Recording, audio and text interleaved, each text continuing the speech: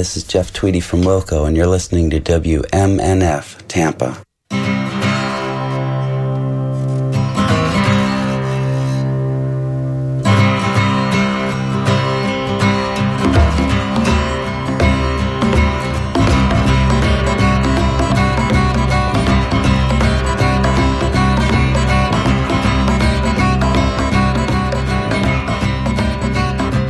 Welcome to WMNF 88.5 FM and WMNF.org. You're listening to the Tuesday Cafe. I'm Sean Canan. We have two topics on the show today. The common theme is people who are challenging new laws in Florida. Later on in the show, we're going to hear about new education laws like Don't Say Gay and Stop Woke, and how they're impacting schools. We'll speak with the president of the Pinellas Classroom Teachers Association. So if you care about education, maybe you have kids in school, or maybe you know a teacher, I hope you stay tuned for that discussion. But first up, we're going to hear from people who are challenging Florida's new abortion law. Last week, an appeals court rejected a temporary injunction that would have blocked Florida's new law that bans abortion after 15 weeks of pregnancy. That led a doctor and abortion clinics to petition the Florida Supreme Court to review the court's decision. Last month, a circuit judge ruled that the abortion law violated a privacy clause in Florida's Constitution. When lawyers for the state appealed the judge's decision, which effectively allowed the abortion ban to go into effect, that's happening as the case works its way through the courts. So now we're going to hear from some of the people who are trying to stop the 15-week ban on abortions in Florida. They held an online press conference earlier this month before the latest court filings. So here we're going to hear from Whitney White, who is a staff attorney with the ACLU Reproductive Freedom Project. We're also going to hear from Dr. Robin Schickler, and she is the chief medical officer at Planned Parenthood of Southwest and Central Florida. We'll hear from Stephanie Lorraine Pinheiro, who's executive director of the abortion fund called Florida Access Network. And then we'll hear from Kelly Flynn, who is CEO of A Woman's Choice Clinics in Jacksonville. So while you're listening to them, you can email or text your thoughts, and I'll read them on the air afterwards. The email address is dj@wmnf.org. You can text 813-433-0885. Please sign your name if you do text us. So here are the four people who are part of that suing the state of Florida about the new abortion law in Florida. Together with the ACLU of Florida, Planned Parenthood Federation of America, the Center for Reproductive Rights, and the law firm Jenner and Block, filed a brief and a motion in the Florida Supreme Court on behalf of a group of Florida abortion providers who are challenging the harmful 15-week abortion ban under Florida's state constitution. In today's filings, the plaintiffs have asked the court to accept jurisdiction and block the ban. The ban, which is known as HB 5, criminalizes abortion care after 15 weeks of pregnancy and imposes a strict government mandate that threatens healthcare providers with felony prosecution and imprisonment for providing essential medical care to their patients. This law is plainly unconstitutional under decades of established Florida law. In 1980, Floridians amended their state constitution to provide an explicit right of privacy that is not found in the United States Constitution. In the decades since then, the Florida Supreme Court has consistently and repeatedly held that this right of privacy protects the right of Floridians to decide for themselves, without government interference, whether to continue a pregnancy or to have an abortion. But despite the clear unconstitutionality of this law, HB 5 has been in effect since July 1st, denying women and others who can become pregnant their fundamental constitutional rights and putting patients in need of abortion care in harm's way. Today's filing was necessary because over the past months, the lower courts in Florida have repeatedly closed off meaningful legal avenues to block HB 5, despite the obvious harm to patients' health, lives, futures, and fundamental rights that it is causing. In early July, a circuit court in Leon County entered a preliminary injunction against the law after a full-day evidentiary hearing at which the court heard from multiple witnesses. Based on the evidence in the law, the circuit court correctly found that the ban is likely unconstitutional under the state constitution and that it would cause immediate and irreparable harm to patients in need of abortions if it were allowed to take effect. However, the state immediately appealed that ruling, triggering an automatic stay of the injunction under Florida law. And despite repeated efforts by plaintiffs, the lower courts have refused to lift that automatic stay. As a result, the preliminary injunction has not actually taken effect, and HB5's unconstitutional ban has been preventing patients from accessing the care they need for more than 6 weeks now, forcing people to carry pregnancies against their will with potentially life-altering and life-threatening consequences. Being denied a wanted abortion causes serious harm. It forces pregnant people to endure the serious health risks of continued pregnancy and childbirth, and research shows that it makes it harder for people to escape poverty, derails their educational and career plans, and makes it more difficult to escape an abusive partner. These harms are continuing every day that HB5 is allowed to remain in effect. In the most recent decision in this case, the First District Court of Appeal held that the plaintiffs, a group of reproductive health clinics and a physician who provide abortions in Florida, do not have legal standing to seek to block the law. That ruling, which ignores the undeniable harm the law is causing, essentially closes the door on the provider's legal challenge. It also directly conflicts with how the Florida Supreme Court has evaluated similar challenges to abortion laws in the past. On numerous occasions, Florida courts have granted and upheld injunctive relief to abortion providers just like the plaintiffs in this case, who sue on behalf of their patients when their patients are harmed by dangerous abortion restrictions like HB5. In the filings today, and for those reasons, plaintiffs have asked the Florida Supreme Court to step in, correct that conflict, and block HB5 while the litigation continues. And as you will hear from the other speakers on this call, Florida's ban is continuing to cause devastating harm to patients' health and well-being every single day it remains in effect. And that's why we've asked the Florida Supreme Court to urgently step in and protect the fundamental rights that Floridians have relied on for nearly 50 years. Thank you. And I'll now hand things over to our next speaker, Dr. Robin Schickler. Thank you, Whitney. Good afternoon, everyone. My name is Dr. Robin Schickler. I am an OBGYN and abortion provider and the Chief Medical Officer of Planned Parenthood of Southwest and Central Florida. So as of July 1st of 2022, abortions after 15 weeks have been banned in the state of Florida. So that means we have not been able to provide this medical care to our patients. The law includes exceptions for maternal life or health and for fetal abnormalities. However, these exceptions are very narrow, and it forces our doctors to choose between guessing what would constitute a threat to maternal life and what constitutes a fetal abnormality, or denying that care. So I often get asked why someone would come to us to have an abortion after 15 weeks. In general, there could be a number of reasons why people have abortions, and that doesn't change when someone hits 15 weeks. One of the reasons that we see patients after 15 weeks is when something's wrong with the pregnancy, so a fetal anomaly. This is something that typically cannot be detected until after 15 weeks.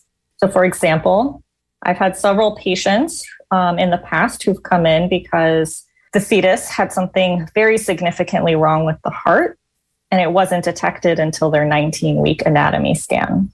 Another reason why someone might not get an abortion until after 15 weeks is because they didn't know they were pregnant. So some people have irregular periods, absent periods. Some people even have some regular bleeding while pregnant and think they're having a period. So by the time that they realize they're pregnant, they may be beyond 15 weeks. I had a patient who thought she was 8 weeks by a period. It was not a period. It was some bleeding during her pregnancy. And we did her ultrasound and she was already 16 weeks. So we had to refer her out. Another reason is fear, especially in our young patients. I remember having a 16-year-old who first didn't realize for some time that she was pregnant because she did have irregular periods. And then when she found out, she didn't want to tell anyone. She didn't want to tell her parents. By the time she got the courage to tell her parents and come in, she was 19 weeks. So these patients that I've seen in the past, they can no longer obtain an abortion in our state. We have had to navigate patients out to other states where it is legal to obtain an abortion after 15 weeks. So we've had mothers who were just told that their baby has some sort of significant problem, but maybe doesn't qualify as a fetal abnormality. she just had to deal with this diagnosis and now has to be told that she's got to leave her home. She's got to get transportation to get to the nearest next state, take time off of work, find childcare for her other children, and get to another clinic if she wants to terminate the pregnancy.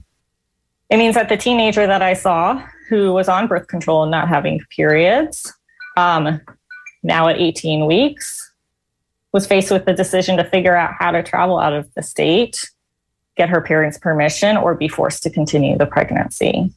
And because the exceptions to the law are so narrow, it means that the patient who breaks her water early at 18 weeks, whose fetus still has cardiac activity, who is at risk of severe bleeding and infection, and even death, may not even have the choice to have an abortion until there is no longer cardiac activity, until she starts heavily bleeding, or until she gets an infection, because her doctor might be too scared of going to jail and being charged with a felony to be confident that the exception for maternal life have been met and that a prosecutor will or won't agree with them. So all of these cases represent real people that I've seen dealing with what might be one of their most complex and challenging times in their life. The ban only makes this challenging and complex time even harder. An abortion is simply a medical procedure. It's a necessary component of medical care. And these patients are no longer able to obtain this necessary evidence-based medical care in our state of Florida. My name is Stephanie Lorraine Piñeiro. I am the executive director of Florida Access Network. We are an abortion fund in the state of Florida, supporting Floridians access reproductive care. In the time since HB 5 has passed, we've seen a direct impact on our community. While FAN is not a plaintiff on this case, we are fully in support of this litigation because we've seen the way this ban has deeply impacted this community. FAN has received support requests for over 300 people requesting support in paying for over $250,000 in abortion appointments alone. And this is not including the thousands it will cost to support their travel costs because they have to travel due to this ban.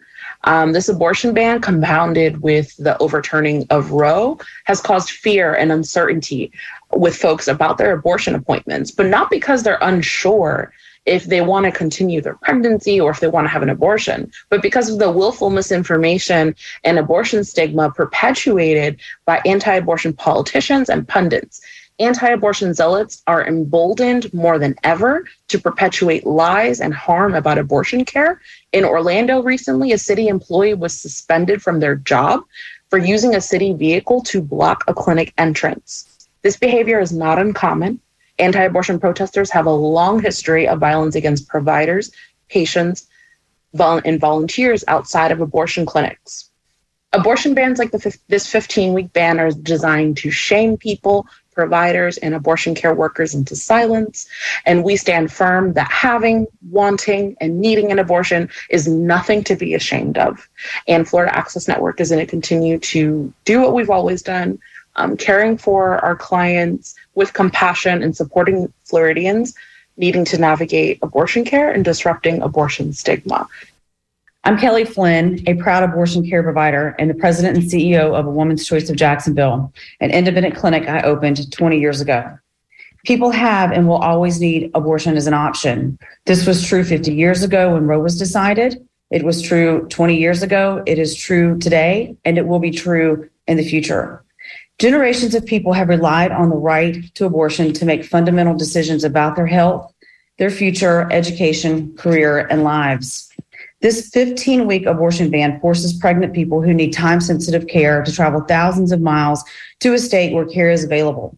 This unnecessarily delays access to health care and forces pregnant people to carry an unwanted pregnancy to term against their will. Unfortunately, we've seen this harsh reality firsthand too many times in the last month. Just last week, an unhoused patient, Amanda, called our hotline desperate to schedule an abortion.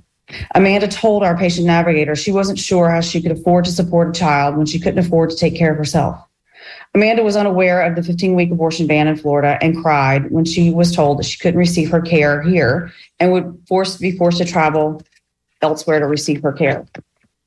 This week, Krista arrived at the clinic for a 24-hour in-person consult with a doctor, and during her ultrasound, our staff determined she was 6 days past the Florida Week's 15-week ban. She had already taken time off from work to attend the consult and was now worried about additional time off from work and the cost of travel and lodging expenses to get care in North Carolina. I'm relieved to say that our patient navigators worked closely with 3 abortion and practical support organizations to make sure that Krista and Amanda were able to receive funding for their travel, lodging, and abortions. It shouldn't be this way. Yet there are countless patients in Florida like Krista and Amanda that are desperate for care after 15 weeks and have already faced so many restrictions and obstacles to access care in their hometown. Forcing Floridians to travel to another state to access health care is cruel. People are suffering from this dangerous ban. We urge the Florida Supreme Court to restore patient rights to access abortion care after 15 weeks. Floridians want access to safe, legal abortion and want to protect this extremely personal healthcare decision. This devastating ban, and the parade of countless abortion restrictions threatens Floridians' bodily autonomy. They constrain Floridians' freedom of religion and invade their medical care and doctor-patient relationship. Each patient's circumstance is unique, and it's why one-size-fits-all policies driven by medically inaccurate rhetoric are harmful and cruel. Politics and the misinformed thought of politicians should never be permitted to outweigh scientific evidence. A Woman's Choice of Jacksonville is focused on protecting the health and lives of our patients. This abortion ban is not about dignity. It is about controlling Floridians' bodies, and we deserve better. A Woman's Choice of Jacksonville is proud to be an abortion provider because we know that abortion is safe and that it saves lives. We hope the Florida Supreme Court stands for Floridians' right to privacy and bodily autonomy. That was Kelly Flynn, CEO of A Woman's Choice Clinics. We also heard from Stephanie Lorraine Pinheiro, Executive Director of the abortion fund called Florida Access Network. We heard from Dr. Robin Schickler, the Chief Medical Officer at Planned Parenthood of Southwest and Central Florida, and from Whitney White, who's a staff attorney with the ACLU Reproductive Freedom Project. They want courts to stop Florida's new law that bans most abortions after 15 weeks of pregnancy. They say the law criminalizes essential abortion care and threatens to imprison doctors for providing care to their patients. Well, what are your thoughts? If you'd like to weigh in, you can text us at 813-433-0885 or email dj@wmnf.org. You're listening to Tuesday Cafe. I'm Sean Kinane on WMNF Tampa. And later in the show, we'll take your calls at 813-239-9663. I want to remind you that we're going to turn the conversation very quickly, pretty soon, to education in Florida. So let me read a couple of emails that came in while that tape was on.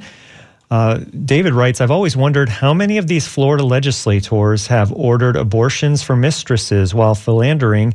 I think that many or most of them are hypocrites for supporting such severe abortion bans. David goes on to say, I'm also very worried about the outsized political influence of born-again Christians on Florida and national politics. I think we'd be better off if their spiritual awakening was aborted before they could be born again, he says, and then laughs at his joke. So thank you, David, for that comment. Also, DeMarco writes in, abortion bans are femicide, and then there's a few quotes. So I can't read all of that stuff, but thanks for writing in. Appreciate those thoughts, for sending those in. Well, let's turn now. We can continue to talk about the abortion ban and the legal avenues that are trying to defeat it, trying to overturn it. But we're also going to talk in this show about education issues. In just a few minutes, we're going to be joined by Nancy Velarde, who is the president of the Pinellas Classroom Teachers Association, the teachers union there in Pinellas County. So I hope you stay tuned to the show for that. But first, we're going to hear a story that WMNF's McKenna Schuler filed this month. Florida is facing a teacher shortage. She spoke with some Pinellas teachers about that and about how hard it is for teachers to make ends meet. You're listening to WMNF Tampa, 88.5 FM. Florida ranks near dead last nationwide in average teacher pay, and a combination of insufficient wages and a higher cost of living is driving a teacher shortage that in some districts is reaching crisis levels. Brennan Pickett is an English teacher at St. Petersburg High School and an active member of his union. I can't make it in this district with what I'm being paid. I I'm trying to apply for a mortgage. I'm trying to start a family of my own. I also want to have children. I want to be just like my parents. The Pinellas Classroom Teachers Association has asked the district for an 11.3% pay raise, arguing that matches the county's cost of living index increase over the past year. In response, the district told the union last month to be realistic, a comment another local teacher found offensive. When we're telling people to be realistic, what are we telling teachers? What are we telling the fewer and fewer young people that even want this job? What am I supposed to tell my students when I can't afford to be their teacher anymore? That was Philip Belcastro speaking at a recent Pinellas County School Board meeting. Like Pickett, he also teaches English at St. Petersburg High School. Leaders with the Pinellas Teachers Union actually walked out of negotiations with the district last week after they offered a business-as-usual 3.25% pay raise. After walking out, Union President Nancy Velarde called the offer insulting. I have been telling them this has to be different. This cannot be business as usual. The district says they don't have the funds available for the requested raise. The union is calling on the district to dip into their reserves, essentially the rainy day fund. In Hillsborough County, the union is also at an impasse with the district, largely over pay. Brennan Pickett, the local teacher, says he sees that kids are struggling with mental health and lingering consequences of the COVID-19 pandemic. When teachers quit, that makes a school environment even less stable and consistent for students. It also leads to bigger class sizes, which puts even greater stress on teachers. Local teachers say the way to keep teachers in schools and attract new qualified educators is to give teachers the resources they need right now. They also need the community to show up to meetings and email the district to voice support for the better raise. What these people in the district are doing is they're just pushing the status quo from the Tallahassee, and we could be doing better. Pinellas can be doing better. For WMNF, I'm McKenna Schuler. Well, thanks to McKenna for that report. I appreciate you filing that. And we're talking about education issues for the rest of the hour. And my guest is going to join me by Zoom momentarily, I hope. And we're going to talk about education. And let me read this partial summary of this story about the Don't Say Gay bill and about pushback by educators about that. Lawyers for a group of parents, students, and nonprofit organizations have asked a federal judge to halt school districts from carrying out a controversial state law that restricts instruction on gender identity and sexual orientation. Last week, the lawyers filed a motion for a preliminary injunction in a lawsuit that was launched in July against the school boards in Orange, Indian River, Duval, and Palm Beach counties. The motion contends that the law, which was passed this year by a Republican-controlled legislature and signed by Governor Ron DeSantis, was enacted with the purpose to discriminate and has the effect of discriminating against LGBTQ students and those with LGBTQ family members. So I'm going on to read from this article. The law, which has drawn nationwide attention, prevents instruction on gender identity and sexual orientation in kindergarten through third grade and requires such instruction be age appropriate in accordance with state academic standards in older grades. They also cited steps, these are the people who are suing, also cited steps that the school districts have taken to try to comply with the law. As an example, they wrote that the Duval, Indian River, and Palm Beach school districts have reduced or eliminated LGBTQ student support guides, that is, and anti-bullying guidance. There's also another case that is complaining and criticizing Florida's Don't Say Gay bill, which is also called Parental Rights in Education. Opponents have also challenged the constitutionality of the measure in a federal lawsuit that was filed in Tallahassee against the State Board of Education, the Florida Department of Education, Education Commissioner Manny Diaz Jr., and several school boards. That case is pending. So again, we're talking today about education, and I hope to have very soon with me the president of the Pinellas Classroom Teachers Association join me by Zoom. In the meantime, I hope maybe you can call in if you have any thoughts about education in Florida or any of these laws that are new that are affecting in education, like the Parental Rights in Education bill that critics call Don't Say Gay. Also, the Stop Woke bill, which is keeping people from talking about certain touchy subjects, I guess you might say, from reading the bill. Another thing we could talk about is, let me give out the telephone numbers, 813-239-9663. If you'd like to talk about education, give us a call right now, 813-239-9663. You can also text us at 813-433-0885 or email dj@wmnf.org. Are your kids in school, or do you have a friend or loved one who's a teacher?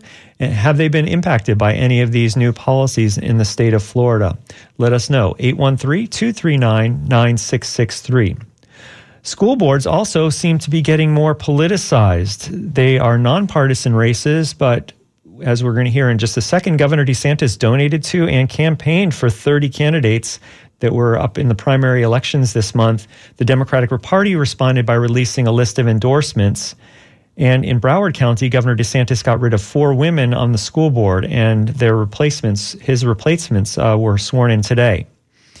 So I'm going to read this article here from the News Service of Florida. Governor Ron DeSantis took the unusual step this year of campaigning for county school board candidates and saw most of them win on Tuesday night as the governor and local Republicans seek to elect conservative members to the boards and at least in some cases create conservative majorities. In the run-up to Tuesday's primary elections, DeSantis released a slate of 30 endorsements of what he called pro-parent candidates for school boards. 19 of those candidates won races outright on Tuesday, and 6 advanced to the November general election. DeSantis' campaign spokesperson said the campaign is counting the results as 25 wins. Since July, the governor's political committee, which is called Friends of Ron DeSantis, has given a $1,000 contribution to all 30 candidates, and the campaign billed that as the first time a governor has made significant investments in nonpartisan races. But the last 2 years have seen school boards become partisan battlegrounds. DeSantis and his administration have engaged in high-profile clashes with school boards that he accused of not respecting parental rights on issues such as mask requirements during the COVID-19 pandemic.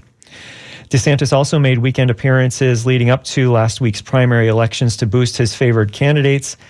And this quote is coming from DeSantis. He says, "This is new, particularly for Republicans, because that has basically been unions would back candidates and that would be it. And so now I think more parents are interested. Some of our voters are interested. We have no consequential races really statewide that are competitive. So if you have a situation where this may be one reason why people are motivated, so we try to help out this weekend." So that's a quote from Ron DeSantis as he was campaigning for school boards members who were trying to be elected last Tuesday during the primary elections. And after Tuesday's results, some county Republican parties celebrated a flip in the makeup of school boards. So we're going to talk about that with our guest who is joining us now. We can hear you. Oh, gosh. Hang on one second, please. We are going to be joined in just a second as soon as we can figure out how not to get an echo. Let's see, is this any better? Yes, I think we can. Can you hear us, Nancy? I want to welcome to our WMNF Tampa, our Tuesday Cafe, Nancy Velarde, president of the Pinellas Classroom Teachers Association, the teachers union there in Pinellas County. Welcome so much to WMNF's Tuesday Cafe. And as we're talking about education issues, we'll get to all the really controversial stuff in just a minute. But first of all, just how has the school year started in Pinellas County and across Florida? It was actually quite successful. One thing our teachers are very good at doing is making sure that whatever craziness is going on behind the scenes, the children don't ever really feel that. They are very good at making them feel welcome and cared for. And that's basically how the opening went. Behind the scenes, they might be a little stressed and concerned, but the children never get to see it.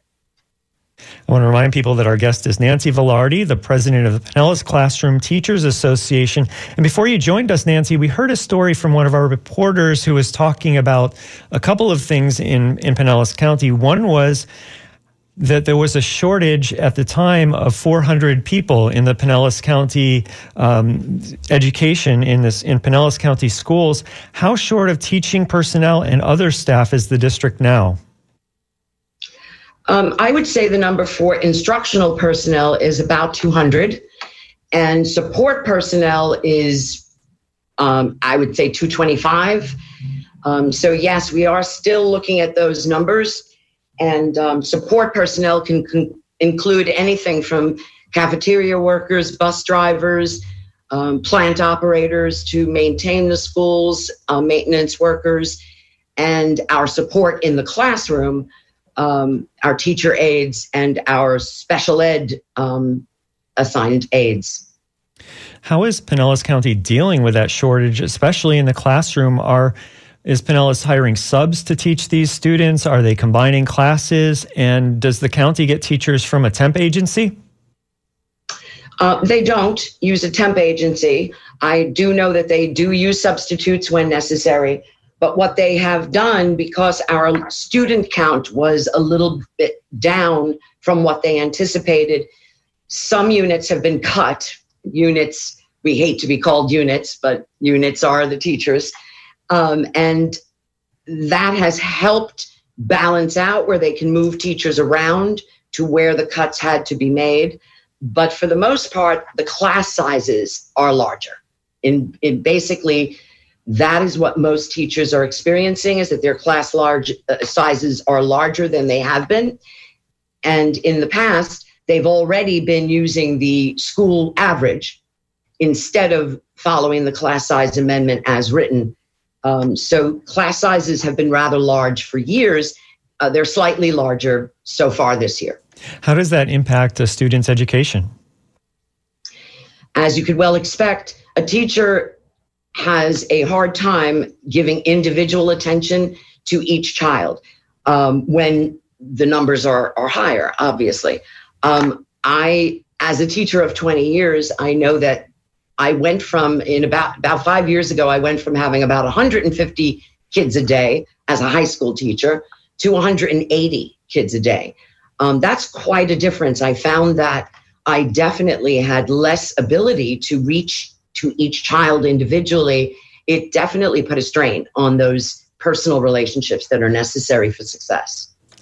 I want to remind people that we're speaking with Nancy Velarde, president of the Pinellas Classroom Teachers Association. That's the teachers union in Pinellas.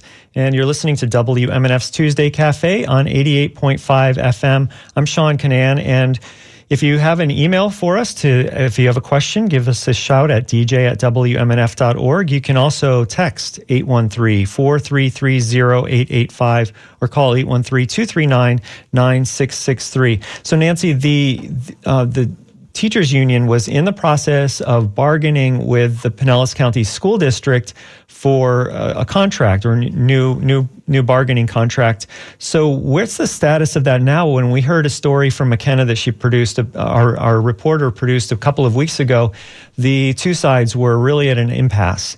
Has Pinellas County Classroom Teachers Association returned to the bargaining table yet with the school district? Yes, we have been sitting down. We also have some unofficial conversations about cuts that would need to be made in order to provide the teachers with a salary commensurate with the inflation rise in Pinellas. Many of our teachers are young, single, and renters. And renters were hit extraordinarily hard in this latest boom of inflation.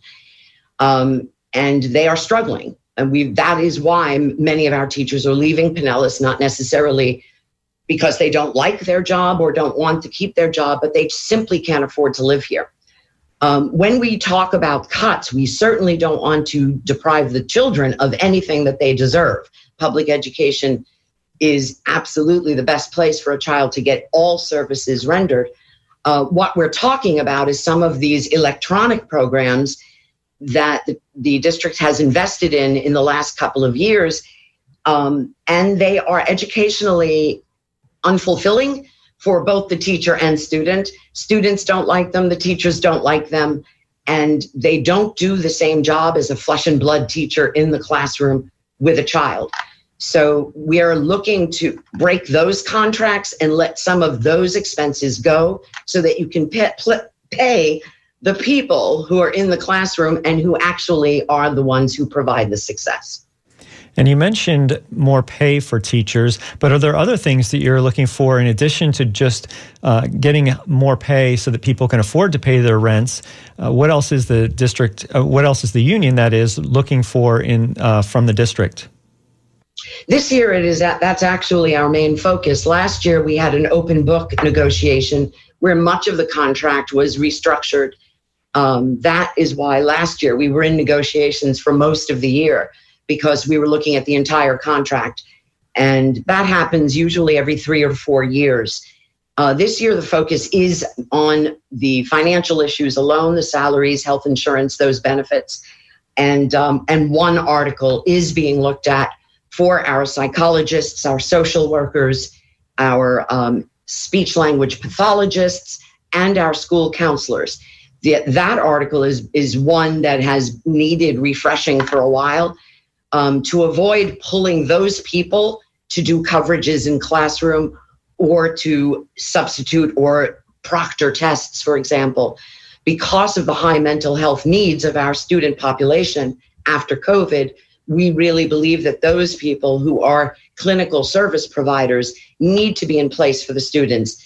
And so that is something under discussion as well, but that would be all. Other than that, it's just the financial issues. I want to remind people that our guest is Nancy Velarde, president of the Pinellas Classroom Teachers Association, the teachers union there in Pinellas County.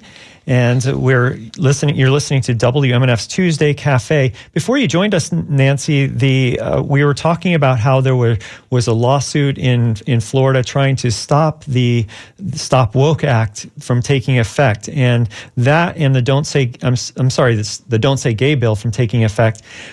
How have new laws in Florida that decide what teachers can and cannot teach in the classroom, how has that affected the teachers themselves and what the students are learning and what the teachers are able to teach? What have you heard from teachers?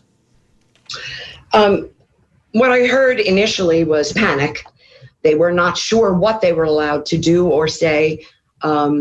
They were concerned that their job would be on the line because really the laws are both written so vaguely that nobody is completely sure what they actually entail. And unfortunately, I believe that is done on purpose to cover a wide scope of things. For the most part, with the Stop Woke Act, the teachers don't have to change much because they weren't teaching CRT as they were accused of at all. They were not teaching those things to begin with, so they can continue teaching the curriculum that they were teaching all along, which meets all of the requirements of the state and the standards written for Florida. As far as the Don't Say Gay bill, that is predominantly focused on the younger grades. And again, those things were not happening in classrooms. So the change shouldn't be that great. That does not prevent teachers from being nervous about exactly what they may be called out for by some overzealous parents. You're listening to 88.5 FM, WMNF Tampa. I'm Sean Canan. It's 10:44 in the morning, and you're listening to WMNF's Tuesday Cafe with Nancy Velarde, president of the Pinellas Classroom Teachers Association. And we're talking about new laws that are in Florida that are affecting teachers. We just talked about the teacher contract. And I want to read this story that came in from the AP today. We heard last week about, or I guess it was about last week when Ron DeSantis decided to make some changes in Broward County. But today, 4 school board members appointed by Republican Governor Ron DeSantis in one of Florida's most Democratic counties have been sworn in. They replaced the elected board members that DeSantis suspended after a state grand jury found widespread wrongdoing in the Broward County schools. The grand jury recommended their removal. It was impaneled to investigate the Marjory Stoneman Douglas High School massacre. And so the suspended chairperson says the overturning of the will of the voters is un-American. So, Nancy, your thoughts on the independence of school boards and the governor replacing 4 elected women on the Broward County School Board with his own selections? I think the caller had it exactly right. It is un-American to remove the elected people in place. I am not sure exactly why they removed. I do know it was about the investigation over the Marjory Stoneman Douglas. but I'm not sure what exactly would have entailed such a strong move. I also know that the 4 replacements have absolutely no educational background. They are all business people from what I saw, and that is not helpful on a school board. I know that there are people who believe the schools can be run like a business, and that thus a business person would be an excellent person in charge. That is not the case. Schools are very much not a business because our product are human children, and we accept all children, whether they are an excellent product from the very beginning or whether they need a little bit of work to become excellent. That is the whole point of public education, is to allow for all children to have the same access to success and a good future. That is what makes us different. In a business, if you receive products that may not be as exactly as you would like them to be, you can discard them. That is certainly not something public education would ever do with their students. So I don't believe that a business mentality is suited to running a school district. You're listening to WMNF Tampa, 88.5 FM. Our guest is Nancy Velarde, president of the Pinellas Classroom Teachers Association. Let me read these 2 quick emails that came in. Greg writes, all of Ron DeSantis's culture war laws are human rights violations and will be defeated. So thank you, Greg, for that email. Also, Bubba writes in, he says, these stupid laws are less about the welfare of Florida's children and much more about Ron DeSantis's political ambitions and national fundraising efforts. Bubba says, dump DeSantis. So sounds like at least a couple of our listeners out there kind of agree with you, Nancy, that these laws are not really helping education, that they're kind of getting in the way of proper education. Absolutely. I do believe that they singled children out, and that will, the Stop Woke definitely takes a tax on children of color. And of course, the Don't Say Gay, it's obvious who that target is. Since as a teacher for over 20 years, both in New York and here in Florida, most of my time here in Florida, I was the sponsor of the Gay Straight Alliance for 18 of those years here. I do know how vulnerable those children are. I do know, especially in the beginning when I first started, they started the club and asked me to be the sponsor. I absolutely know how vulnerable children are. To be treated as other than or less than is simply unacceptable to do to children. It can damage them for a very long time. And I find these laws to be specifically singling certain children out. Over the weekend, we heard some teachers union news. Democratic nominee for governor, Charlie Crist, chose as his running mate a teachers union president. In this case, it's Miami-Dade's Carla Hernandez-Matz. So your thoughts as the president of a teachers union in a large county in Florida, what are your thoughts about the what kind of statement is Charlie Crist making by picking a teachers union president as his running mate? Well, I'm absolutely delighted that Carla was picked. I do know Carla somewhat, and she is a dynamo.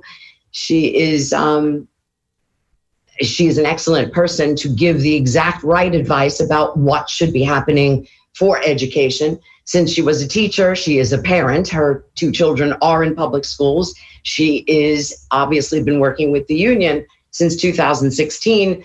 So she does know all of the educational issues and how best to handle them.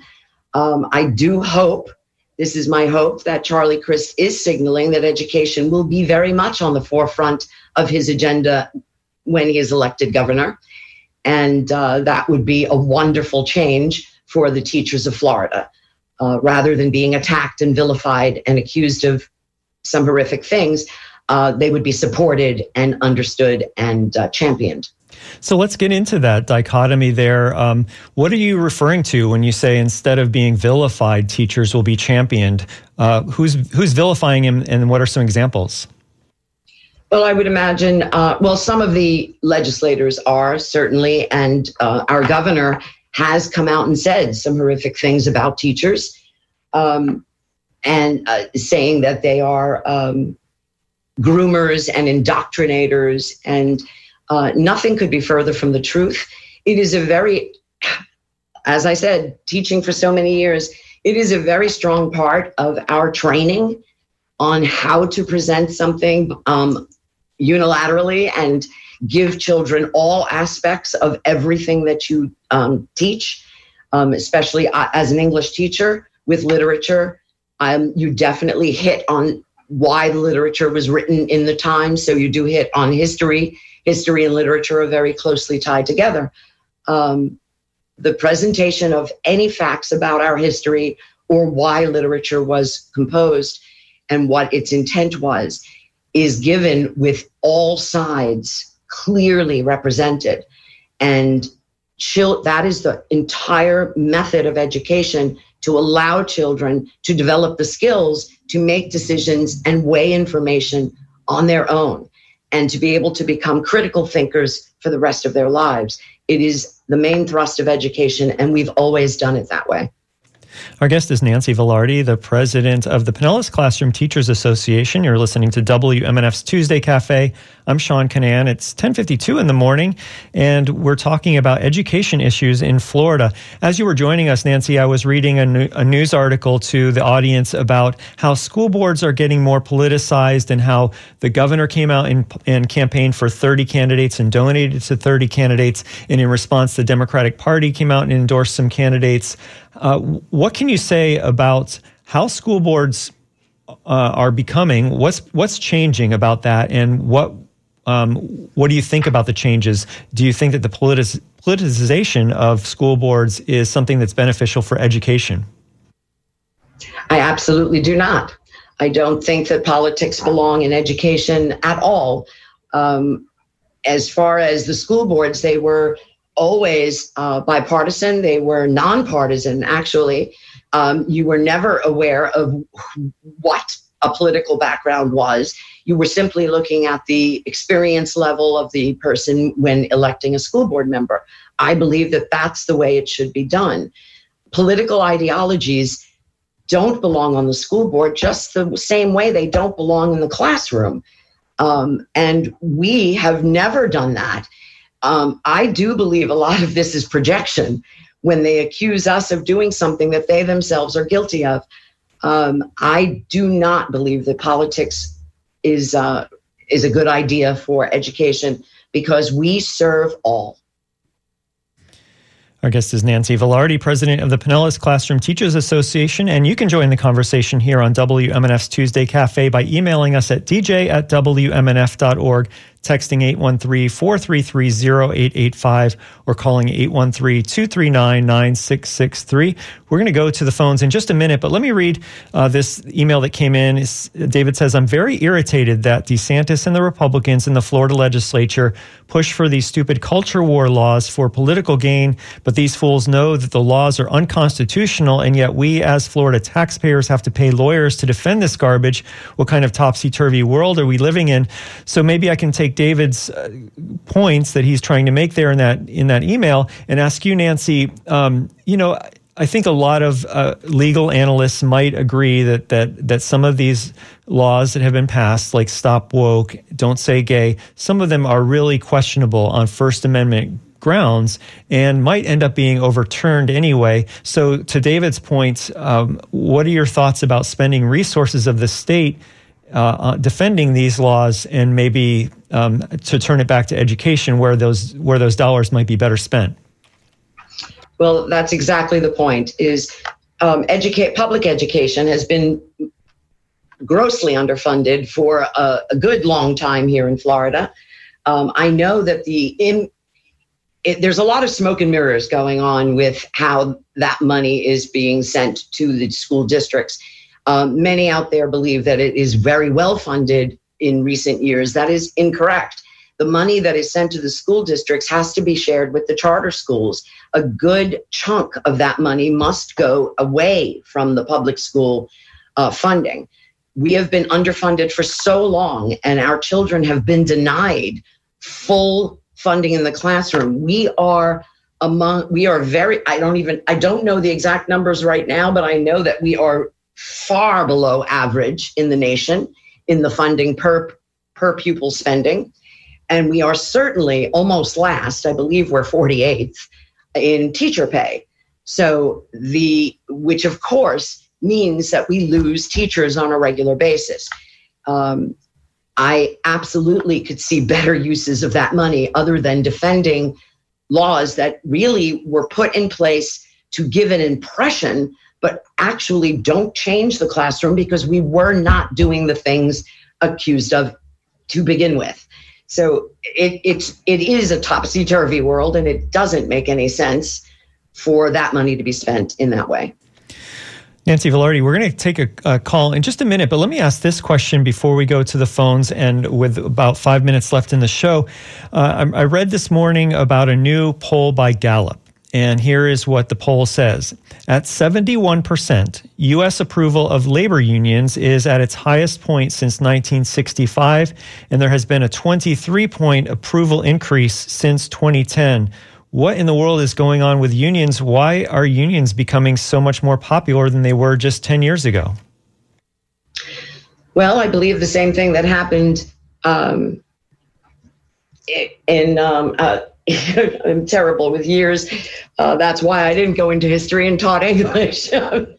But I think the same thing that happened when you have a middle class that is sinking and a middle class that is rapidly sinking into poverty, and the poverty level is completely out of control and people cannot afford to live. And the accrual of wealth is so aimed at the top and a very small percentage up at the top. Unions do become more understood. Unions become more friendly. People definitely realize the positive nature of a union. While unions had a very bad rap for a very long time, teacher unions included, we are very pro-student. Everything we do keeps the student in mind. What is best? What serves that child the best? Teacher unions are simply groups of teachers, and teachers obviously are obsessed with how to best serve their students. So across the board, we're seeing unions grow in other organizations. Starbucks, Amazon, large organizations are realizing that the use of a union can be very helpful in order to have workers' rights addressed. When you abuse the worker, unions will always be on the rise. We are going to try to take a very quick phone call. Doug, can you make it extremely quick? Yeah. 2 points. We advanced as a society, and it's sad that the governor is trying to quell communication. I definitely agree that funding needs to be upped.